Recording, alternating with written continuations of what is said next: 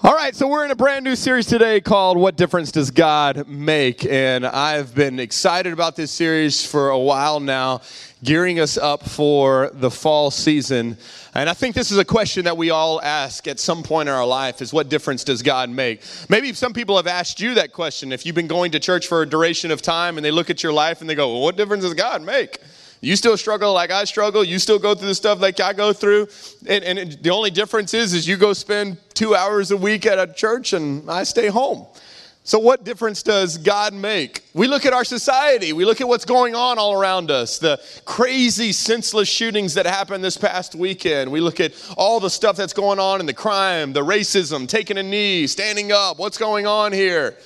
All of this, and we look at it and we go, what difference is God making?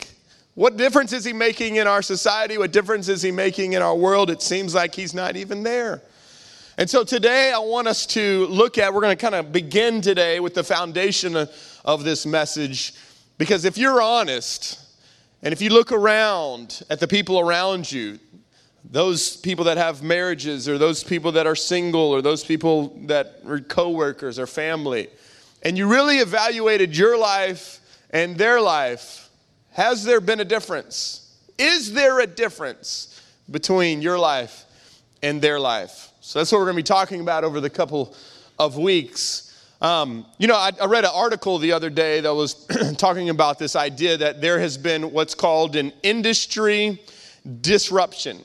An industry disruption. Technology has advanced at such a rapid pace that there are certain industries that have totally been disrupted because of what technology has done. How many of you remember these? Look, we'll with it. How many of y'all remember this right here? Who had one of these? You can find out how old somebody is by the format of music they listen to. How many know a Sony Walkman with CDs? Now, before this, there was cassettes. Who had cassette tapes? All right, yeah. When we started this church, we had cassette tapes as well. How many of you, maybe you're even further than that, how many had an 8-track? Any 8-track people in here? All right. How many of you had a vinyl, like a record? Like you had, how many of you are so old you could only listen to music live? Anybody? Okay. So I'm an 80s child, grew up in the 80s, and then any 80s? Come on, 80s people in the house? All right. 80s and not, we won't go to the other generations, and we know there are other here, but this is my generation, 80s, when CDs started really coming out and becoming popular. I had the Case Logic. Y'all remember the Case Logic? It was like metal, had like 162 CDs in it, weighed 49 pounds. You carried it around everywhere. I mean, I remember those things. You guarded that because it was like $3,000 worth of music in this one little case. And if you had one of these in my little Geo Metro car that I had, you had to make sure it had like 20 seconds of skip protection on it. Y'all know what I'm talking about? My car was so ghetto, that I had to have in between the seats, I put a piece of foam and then put this on top of it so it wouldn't skip. Now you remember the days when you had to actually, they didn't have CDs, they didn't have a CD player in the car. You had a cassette player, you had to plug the cassette into the car. How many remember these days? These are good days, okay? None that I want to go back to, but they were good days. Then you got your visor with like your favorite 15. Y'all remember this? Constant favorite 15, and then dear God, may you never lose that Case Logic with 162 because you lost thousands of dollars right then and there. I mean, this is just the way that it was. But in the 90s, the late 90s, there's a technology that came in and disrupted the music industry, and it was this baby right here. This is an old school first generation iPod. Who had one of these? Anybody have one of these? Yeah, 4 of you, exactly. Nobody claimed it. They were like, what? No. And their claim was, listen, don't be hauling around them CDs. You can get 1,000 songs in your pocket. And that's how they sold us on it. And now, how many of you have music on an iPod or a phone now? Who in here? All right. Who still listens to CDs? Anybody here? Get out of here. No, I'm joking. Just kidding. I still got CDs too. 2 of them. And so I really do. I got 2 in my truck. That's it. I think that's all I own now. And so this disrupted everything. Actually, to the point to where music stores and CD stores are closing because MP3s got involved. Then how many remember this? How many remember this right here? That's called a newspaper. Just want to let y'all know what this is, okay? It's a newspaper, all right? These actually were delivered to people's doors. It's how they got the news. Some do. Few do. Because now, there's this. How many get your news now on your phone or your tablet or some other form of device, okay? So this is it. Did our desire to want to learn the news change? No. Just how we got it changed. Did our desire for music change? No. We wanted more music. How we got it changed. Technology disrupted the industry, totally changed it. How many remember this right here? This is it right here. How many remember this? That was the place to be on a Friday night, by the way. You knew you were standing 2 hours in front of that wall trying to figure out what you were selecting with all these other people around you, and you're reaching for the same one, and there's only one left, and you're giving them the stank eye, and you're like, that's mine. Y'all know what that is? And then you get the new release, and you find out you got to have it back the next day. How many know nobody gets it back the next day? Nobody. So I lived in Dallas during this time whenever Blockbuster was huge. There was like 45 Blockbusters. And I found out that when you get a late fee at one, you can go to another and they don't know you. Come on, you got to work the system or the system will work you. So I had like 45 Blockbusters that had late fees at. They had wanted posters of my picture everywhere. Don't do that. And how many remember you had to have it rewound before you came back? It's VHS days. Everybody that's millennials, you have no clue what we're talking about here. But this was it. This was the way. This is how you watched the latest and greatest Blockbuster. But then the industry shifted. And now we get it this way. Right? Netflix and Hulu and Apple TV and all these different other ways that we now can get our movies streamed to us. Now you don't have to go out in the car in the rain and sit in front of a wall and choose with all these other people. You can be naked on your couch if you want to be. That's way too much information if that's the case. But you just can be if you want to be. Not that I do, but I'm just saying. This is the Netflix. So it's now streamed. Now you get all of these movies now to your device, and the industry has been totally shifted. Why do I bring all this up? Because I think also in the same way as the music industry and the news industry and the movie industry has all been shifted, I believe the faith industry has also been shifted. Back in the day when you wanted to get good, have a good life. You wanted to maybe have a better marriage. You wanted to have a better family. You wanted to just improve your life. You went to church. You sought God. You said, God, I need you. Because after all, isn't that what God's all about? If you have some notes, I want you to write a couple things down real quick with me. A lot of people think that God's whole design is God helps me be good. God helps me to be good. And our faith has been disrupted because now we're learning more than ever before that you don't have to go to God for that. And so things are changing, things are shifting, and if you want a good marriage, then you go to God. And if I need a change in an area of my life, I go to God because He makes me good. If I want to be a good parent, a better parent, then I go to God because God makes me good, because this is what God does. God helps people get good. This is what He specializes in.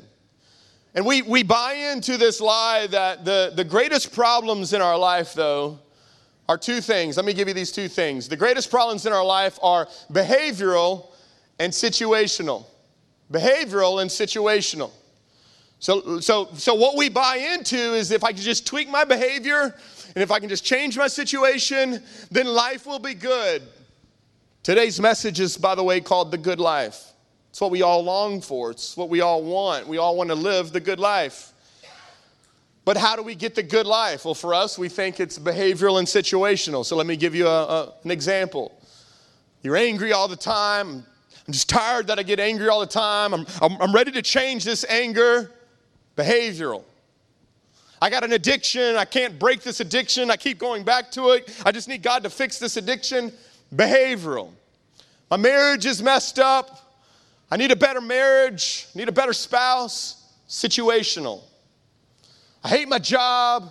Wish I had a better job. God, give me a better job. Situational. And oftentimes, if you think right now, just you think through what you're going through right now in your life, it's probably one of these two. And you've put it into one of these two categories. It's either behavioral, something that I need to change, something I need to get better at, something I need to do, or it's situational, something outside of me that needs to be fixed. But we've bought into this lie that everything is behavioral or situational. But what we're learning, and this is where the faith has been disrupted, is we've gone to God because we believe God makes us good. We think our problems are often behavioral and situational. But here's what we're learning if you want to fill in the next blank. You don't need God to be good. Like I just took some oxygen out of this room. Say what? That was why God existed. Not so much. And we have a generation now that is growing up that is realizing you don't need God to be good. If you go to Books A Million, if you go to Barnes & Nobles, if you go on Amazon, the self-help sections are millions and millions of books, especially online. Thousands and thousands in stores of self-help. 7 ways on how to have a better marriage. 3 ways to get over an addiction. 2 ways to find the man of your dreams. 7, right? And then what it is, here's how you deal with worry. Here's how you deal with your money. Here's how you deal with this. And now what our society is learning is that if you want to have good marriage or good family or good things, you don't need God anymore. You can just read a book. You can listen to a podcast. You can watch a video by God Almighty. You can just watch YouTube or Google it, how to fix my marriage. And you'll get a ton of things.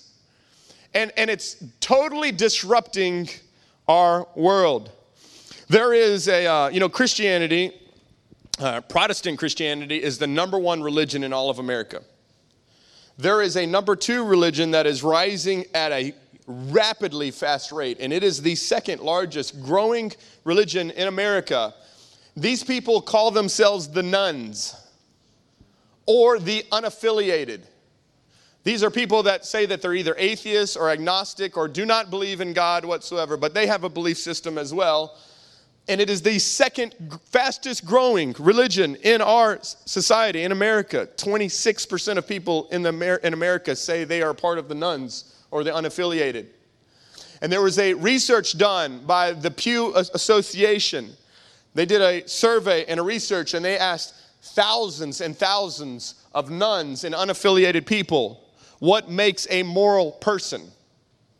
So if you don't have God in your life, then what makes a moral person? Here's their answers. You ready? Let me give you some answers here. Being honest all the time. 58% of them said, yes, that is being a moral person.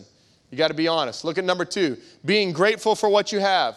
53% of them, 1 out of every 2 said, yes, that will make a moral person. Number 3, committing to spending time with family. Yes, 47% say that is what makes a moral person. Look at the next one. Forgiving those who have wronged you. 39%. Yes, this definitely makes a moral person. Remember, yet again, nuns, unaffiliated, atheists, don't believe in God. You look at this list and you think this is Christian people. Right? Look at the next one. Working to protect the environment. 35% say, yes, that makes a moral person. Look at the last one. Attending religious services. 2% said that makes them moral. That I become a good moral person when I attend church. That's why they're a part of the nuns now. You go on and they say they believe that action is more important than anything else. So this is blowing up in our face, and people are asking the question, okay, so if nuns, unaffiliated, atheists, agnostic people believe all of this, which all of us would say, yes, this is good and right. Then here's the question. What difference does God make then? Why do we need God? Well, I would beg to differ, and maybe let's press on this a little bit further and ask more of these questions. Could it be that Christianity and following God has a lot more to do with than just behavioral and situational? Could it be that God is more consumed with your life than just having a better, good life? Could it be that there's something more that God wants to do? Yes. So we're going to go to Mark chapter 10, and I want to show you a story of a man. Now, by all outward appearances, this man is living the good life. He is young. He is handsome. He is rich. That's top 3 in every single woman's list right there, okay? Rich. He is influential. And here's to make it even better. Put icing on the cake. Every single woman in here would be like, point him to me. He is religious. Super religious. He's high up in the ranks of the church. He's influential. He's got power. He is the envy of every guy on Facebook. This is his guy. This is him. The Bible describes this man as the rich young ruler. And he represents everything that our society values. Rich young ruler. He's money. Our society values it. He's young, so he's got health and looks and beauty. Our society values that. And he's a ruler. He's got power and influence. Our society values that. So he's got the good life. I mean, those are all the things we want. Yet, something's missing. He's got everything from the outside that looks like a man who's got it made, and yet he's missing something. So he runs to Jesus to try to figure out what's missing. And here's what he says. As Jesus started on his way, a man ran up to him and fell on his knees before him. So first off, see, this guy's eager and excited to meet Jesus. I mean, he runs. He wants some of Jesus. Falls on his knees and says, everybody say these 2 words with me. Good teacher. Good teacher. He asked, what must I do to inherit eternal life? All right, pause. Jesus, starting his ministry, starting this movement. He's wanting to get this movement off the ground. A guy who's young, rich, he's got a lot of influence, a lot of friends, a lot of power. It's got everything that you would want in someone that goes to your church. And he comes to Jesus and he asks the number one question we wish people would ask us. How do you sign me up? Like, I want to get in. How do I get in?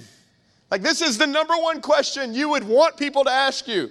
You're at work and they're like, hey man, how do I get into heaven? Like, you just teed me up. I mean, this is awesome.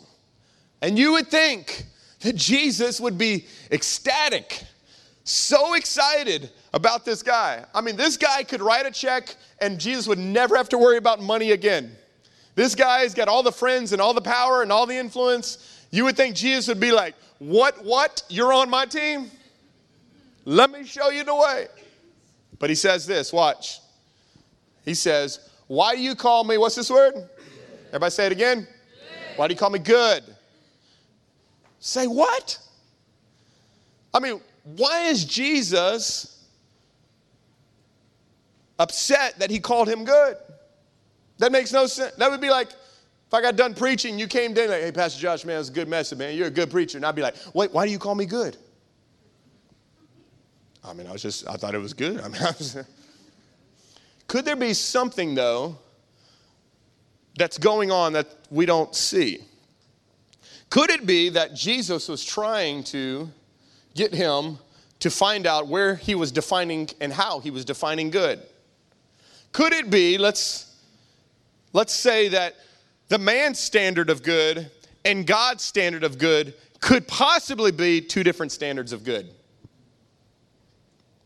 You know, let's be honest. In here, we all have really, really hard times agreeing on what's good, right? Okay, everybody, let's describe a good parent. Ready? Go. No, don't. I'm just saying. But here's what's going to happen. In this room, we're going to have different people say what they think a good parent is, and other people will think that's not a good parent, right? I mean, all of us in here cannot even agree on what good parenting looks like. And so what's happening is in our society, what's unfortunate is what people are saying is good is not good, and what people are saying is bad is actually good. The Bible actually describes what this is going to happen. And this is what happens in our lives too. We make something that's good, and God says, is that really good? Is that really good? And we have put a good on something that maybe God never put on him. He's asking, where do you get this idea of good? How many know our goodness is often comparison? How many know you feel like you have a good marriage when you see another marriage that's like really struggling? And you're like, man, we got a pretty good marriage. And then you go and you hang out with somebody who's got like a really great marriage, and you're like, man, we got a terrible marriage. Right? I mean, that's how that is. I mean, people will say this all the time, you know, when they talk about like their goodness, thing like, well, listen, I ain't no saint, but I ain't Adolf Hitler either. That's a big comparison there. Okay, all right. You know, and it's funny because people compare themselves. Like if my two boys, you know, my middle son who is 9, my youngest is 7, and they'll wrestle all the time. They're always wrestling, always hitting each other and just doing boy stuff. And they're always competing. You know, you put them in a little octagon ring and let them go at it. Come on, you know it's going to be a little while. Joel's got some right hooks that you better watch out for. I've gotten a couple of those, and he's like at this level, so it's not good. Not good at all. Let him and Judah go after it, man. Eventually, they're going to eventually take it out, and I think eventually Judah will dominate Joel. Now let Daddy step into the octagon ring with Joel and Judah. I'd be like, psh, psh. And we are done. Why? Because their good is only good compared to the other good. But when my good steps into their good ain't nothing. Y'all with me here? Everybody on the same page here? So when you look at people around you, you go, man, we're doing pretty good. But then when Jesus walks into the ring, he's like, psh. You're like, okay, I'm not that good. Y'all with me here? We serve a holy God who is ultimately good. And then we go, yeah, we're pretty good. And then Jesus comes in and we're like, we're not so much. Look how he says it. Watch the next verse. And this is how I know that. This is, he says, no one is. Good. Come on, everybody say it with me. No one is. Good. Except God alone. Okay, now I know this just hacks everybody off in here. You should be frustrated and you should be offended. You know why? Because we're a people who think we are inherently good. We think we are generally good people. It's funny, I'll go and meet a lot of guys that are in prison or in jail, and you know, I'll be talking to their parents, and you know, we'll be talking about the son, and they'll go, Pastor Josh, listen, he's a good kid. Well, why is he in prison? You know, it's just, you know, just bad situation. Or they'll say things like, he's got a good heart. Really? Do you want to, like, let's track through this. You really feel like he's got a good heart? No one is good. No, let's go back. No one is good except God alone. Who in here has kids? Raise your hand. Okay. All right. Let me prove this to you. If you think you're good, let me prove this to you. How many, when your kids start talking, the first words that they're saying is not yours? Yours, yours, yours. What are they saying? Mine, mine, mine. Right? How many in here had to train your kids how to fight each other? Anybody in here? Anybody said, okay, listen, this is how you punch them in the face. Okay, this is how you hoard all your stuff. Okay, this is how you, anybody in here had teaching lessons on how to lie? Okay, this is what, when you get caught, this is what you do. Just look at them in the eyes, look straight. Don't blink, you tell them, I did not do it. And you look fake. Did anybody in here do that? No. Why? Because your kids are bad. And so are mine. No, they're such good kids. Please. No. They are sinners. No one is good. And this should offend you. Because you're like, whoa, wait, hold on. I feel like I'm pretty good. Jesus says, no, God is the only one that is good. Let me prove it. Let me take it another step further. Let me show you another verse in Mark chapter 7 now. Mark chapter 7, he says, for it is from, everybody say this word with me. It is from where? It is from within. Out of a person's what? Heart. Okay? That evil thoughts come. Now here we go. Here's the problem. Remember, we all buy into our problem is behavioral and situational. It's all external. If I can just fix it and tweak it and we'll get it fixed. And God's going, whoa, wait, hold on. Let me show you where the real issue is. These evil thoughts and these thoughts of sexual immorality and theft and murder and adultery and greed and malice and deceit and lewdness and envy and slander and arrogance and folly. And all these evil comes from? Inside. Everybody say it? Inside, and it defiles a person. So you are not good, you are bad, you are wretched, you are unholy, and welcome to our Savior's church where we encourage you. If I wanted to be told that, I could stay home and talk to my husband. No, okay, all right. So I want you to write this down. Write this down.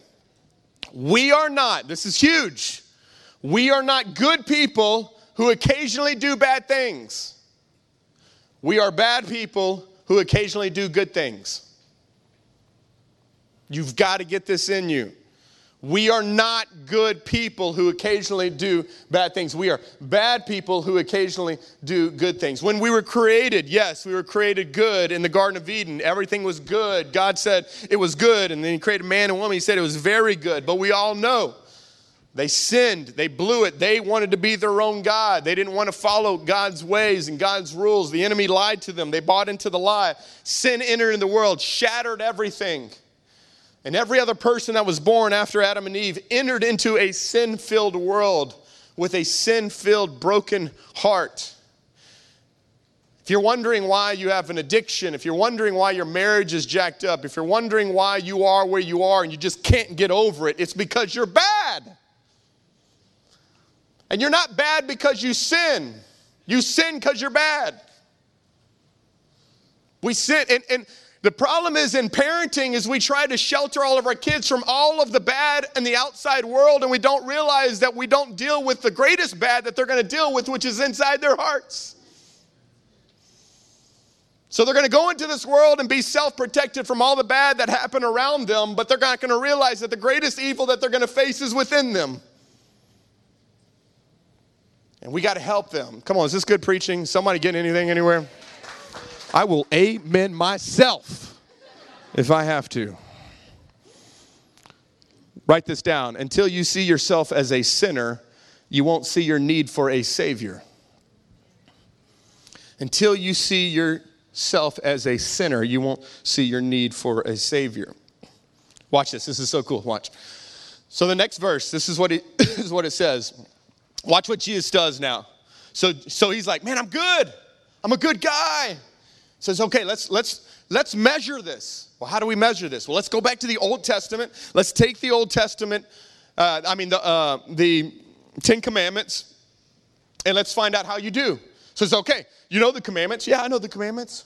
He says, okay, you shall not murder, and you shall not commit adultery, you shall not steal, you shall not give false testimony, you shall not defraud or honor your father and mother. Okay, so pause real quick.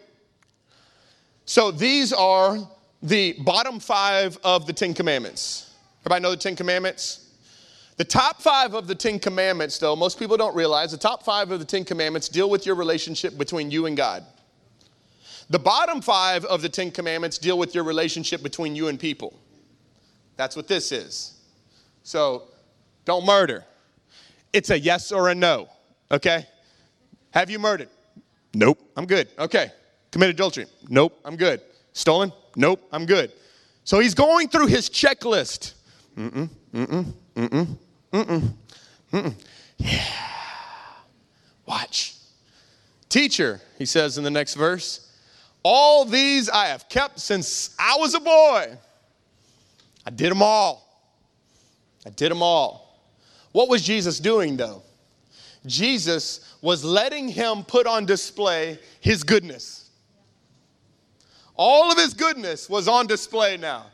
Look, God, I told you, I'm the man. See, I'm the man. I've even honored my father and mother, everything that I've done, which we know that's probably a lie. But anyways. How many of you know that you're always trying to be good enough? Always trying to be good enough. I've done this, I've done that, I've done this, I've done that. And God, you should accept me because look what all I've done.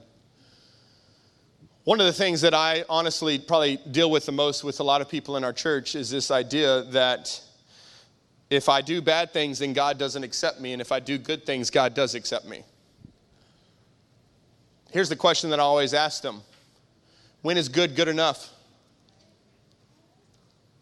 When have you ever done enough good stuff? And how do you know when you have?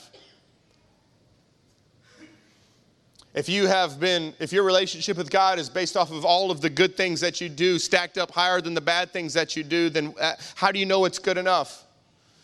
So you live your life constantly trying to please God, trying to constantly do things for God because you don't know if God's mad at you or glad with you and you don't know where it is. And so you're constantly trying to perform for God, and that is exhausting.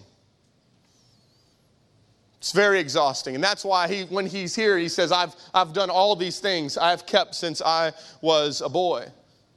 But I want us to go back to the first question that he asked when he said, good teacher. Look at this question that he asked. What must, give me these two words. Y'all hear it?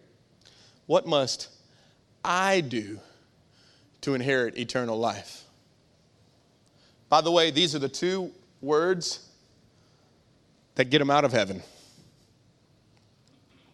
We think it's the two words that gets us into heaven. These are the two words that kept him out. Because he thought that his relationship with God was something that he could achieve.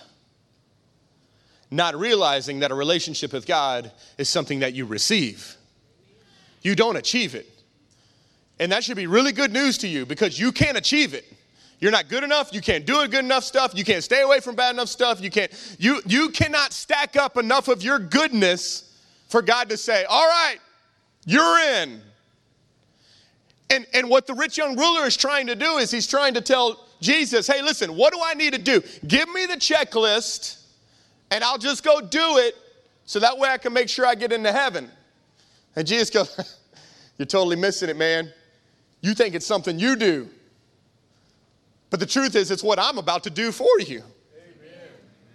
See, religion says, if you want to just write this down as a little side note, religion says do, D-O. You got to do more. You got to try harder. You got to do this. You got to stop doing that. You got to do. And you're always trying to do, and you're always trying to fix, and you're always wondering, is God approving of me? And so I'm doing these things to earn God's approval. When the truth is that the gospel is done, D-O-N-E. That Jesus did for you and me what we couldn't do for ourselves. And so what this means now is I don't have to do to try to gain approval and gain God's love. I have God's love, so now I want to do. Y'all see the difference there? There's a difference. One is you're doing all these things. You're coming to church. You're giving. You're on the dream team. You're serving. I mean, this guy had it going on. I mean, he was in the church. He was wealthy. He was a great moral guy. Everything was going. I mean, he's doing all of the right things. And he thinks because he's doing all the good things that God must love him. God does love him, but he doesn't love him because of what he does. He loves him because of who he is. And so many people's relationship with God, I'm telling you, and many of you in this place, your relationship with God is when you think you're doing good, God, you're earning God's approval. But can I tell you, God already loves you already. Let me ask you this question. What did you do to earn your parents' approval? To be a son or daughter of your parent, what did you do? Nothing. What can you do to stop being their son or daughter? Nothing. God is not going to love a future version of you. God loves you just as much as he does right now in your mess and in your junk and wherever you are, doubts and all, he loves you right now, right where you're at. And when you understand, I don't have to perform like a monkey, but God just loves me, then guess what? Now I want to do what he wants me to do. The motivation's different because I'm not trying to earn something. I have it, and now I just get to give it. Y'all with me? Okay. And I think this is so key in the Christian world because Christians can spend their entire lives. This was me. So I grew up in a Christian home. If you know my story, went to a private school, never smoked, never had sex out of marriage, never did drugs other than a lot of Reese's Pieces one time, which was a little crazy.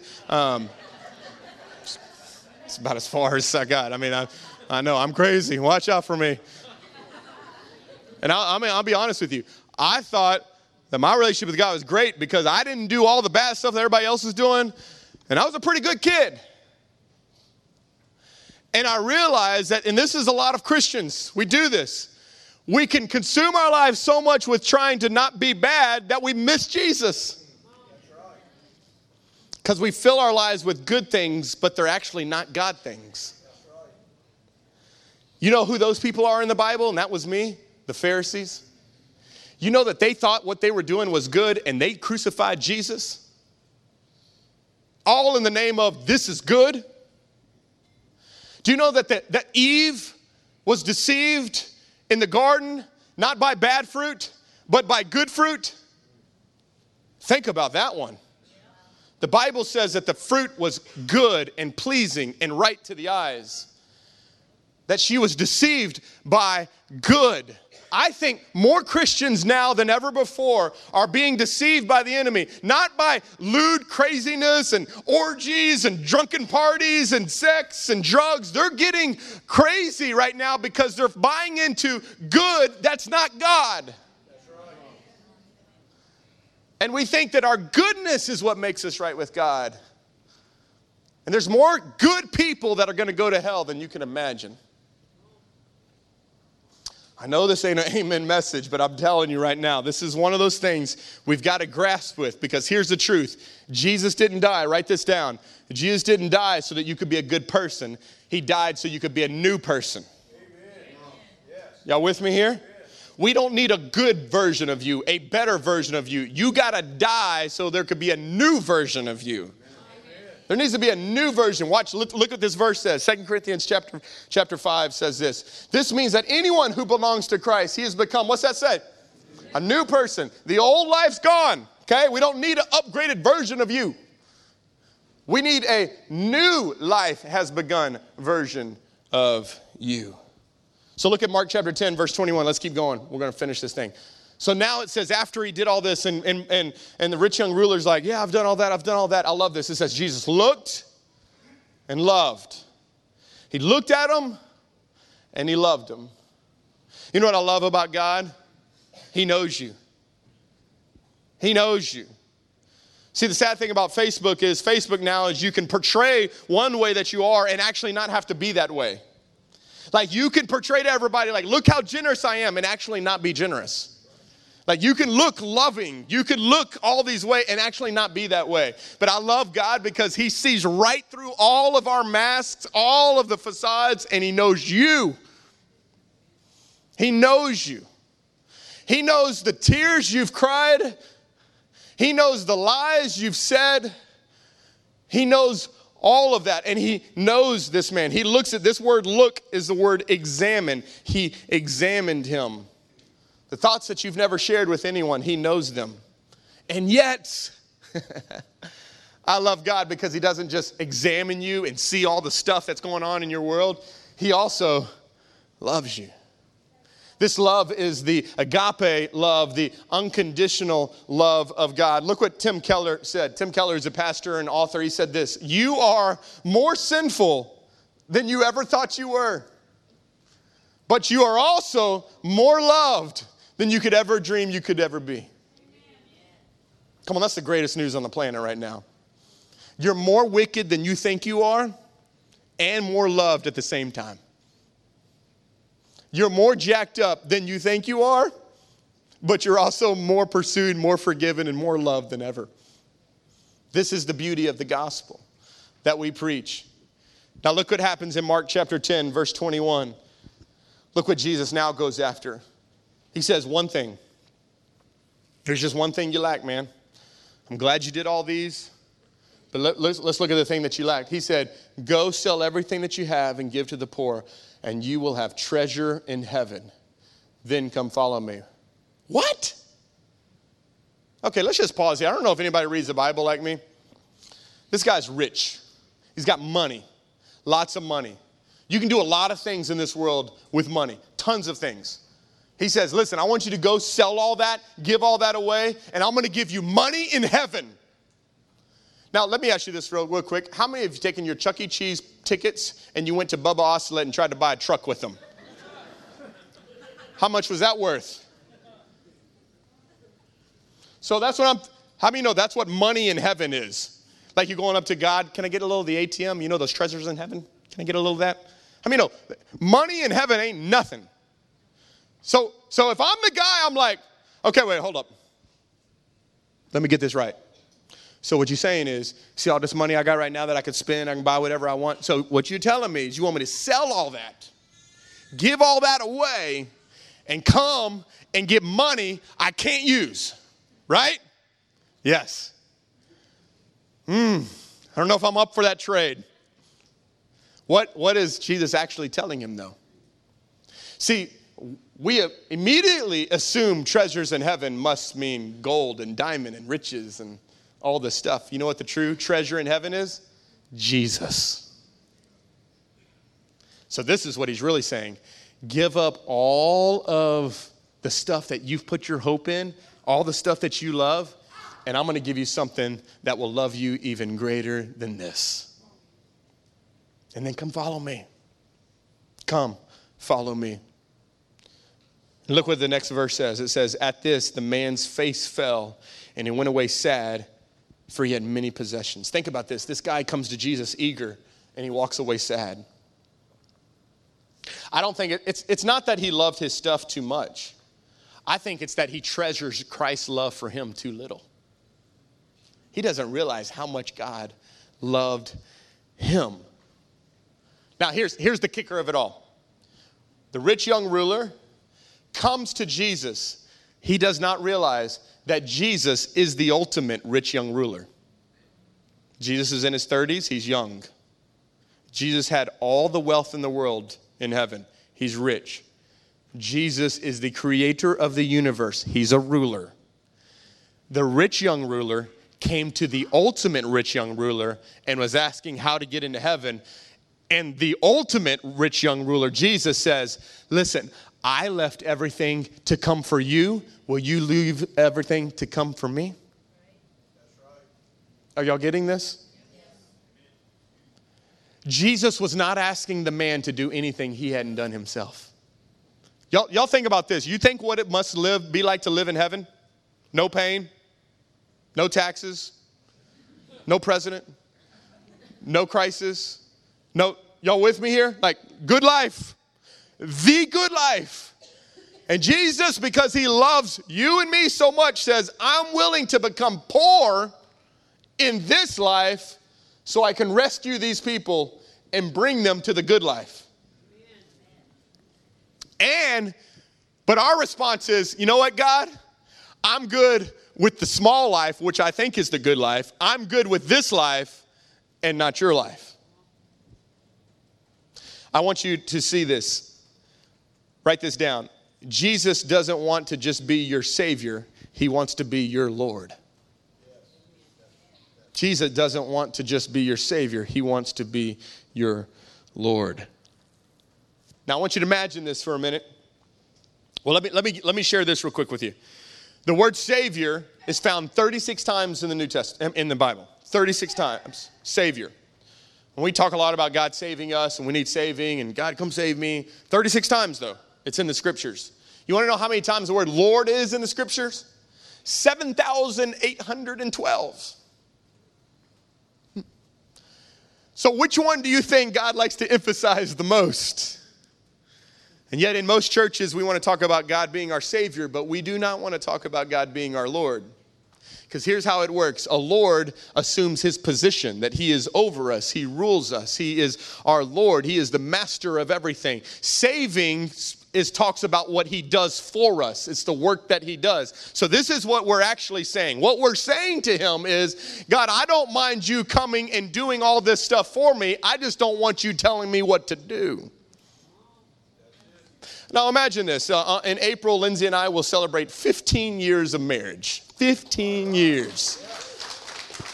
We have outlasted every Hollywood wedding there is, all right? So imagine the day that I proposed. I've actually shared this a couple of times. I mean, I go and, Lindsay, you're the love of my life. I love you. I want to spend my life with you. I can't wait till we are together. And she's like, yes. And she's excited after she sees the ring. And then she's, it's true, I got a video. Anyways. And she's like, yes, baby, I love you too. You are my world. You are my rock. You are my Mexican muchacho. I want everything.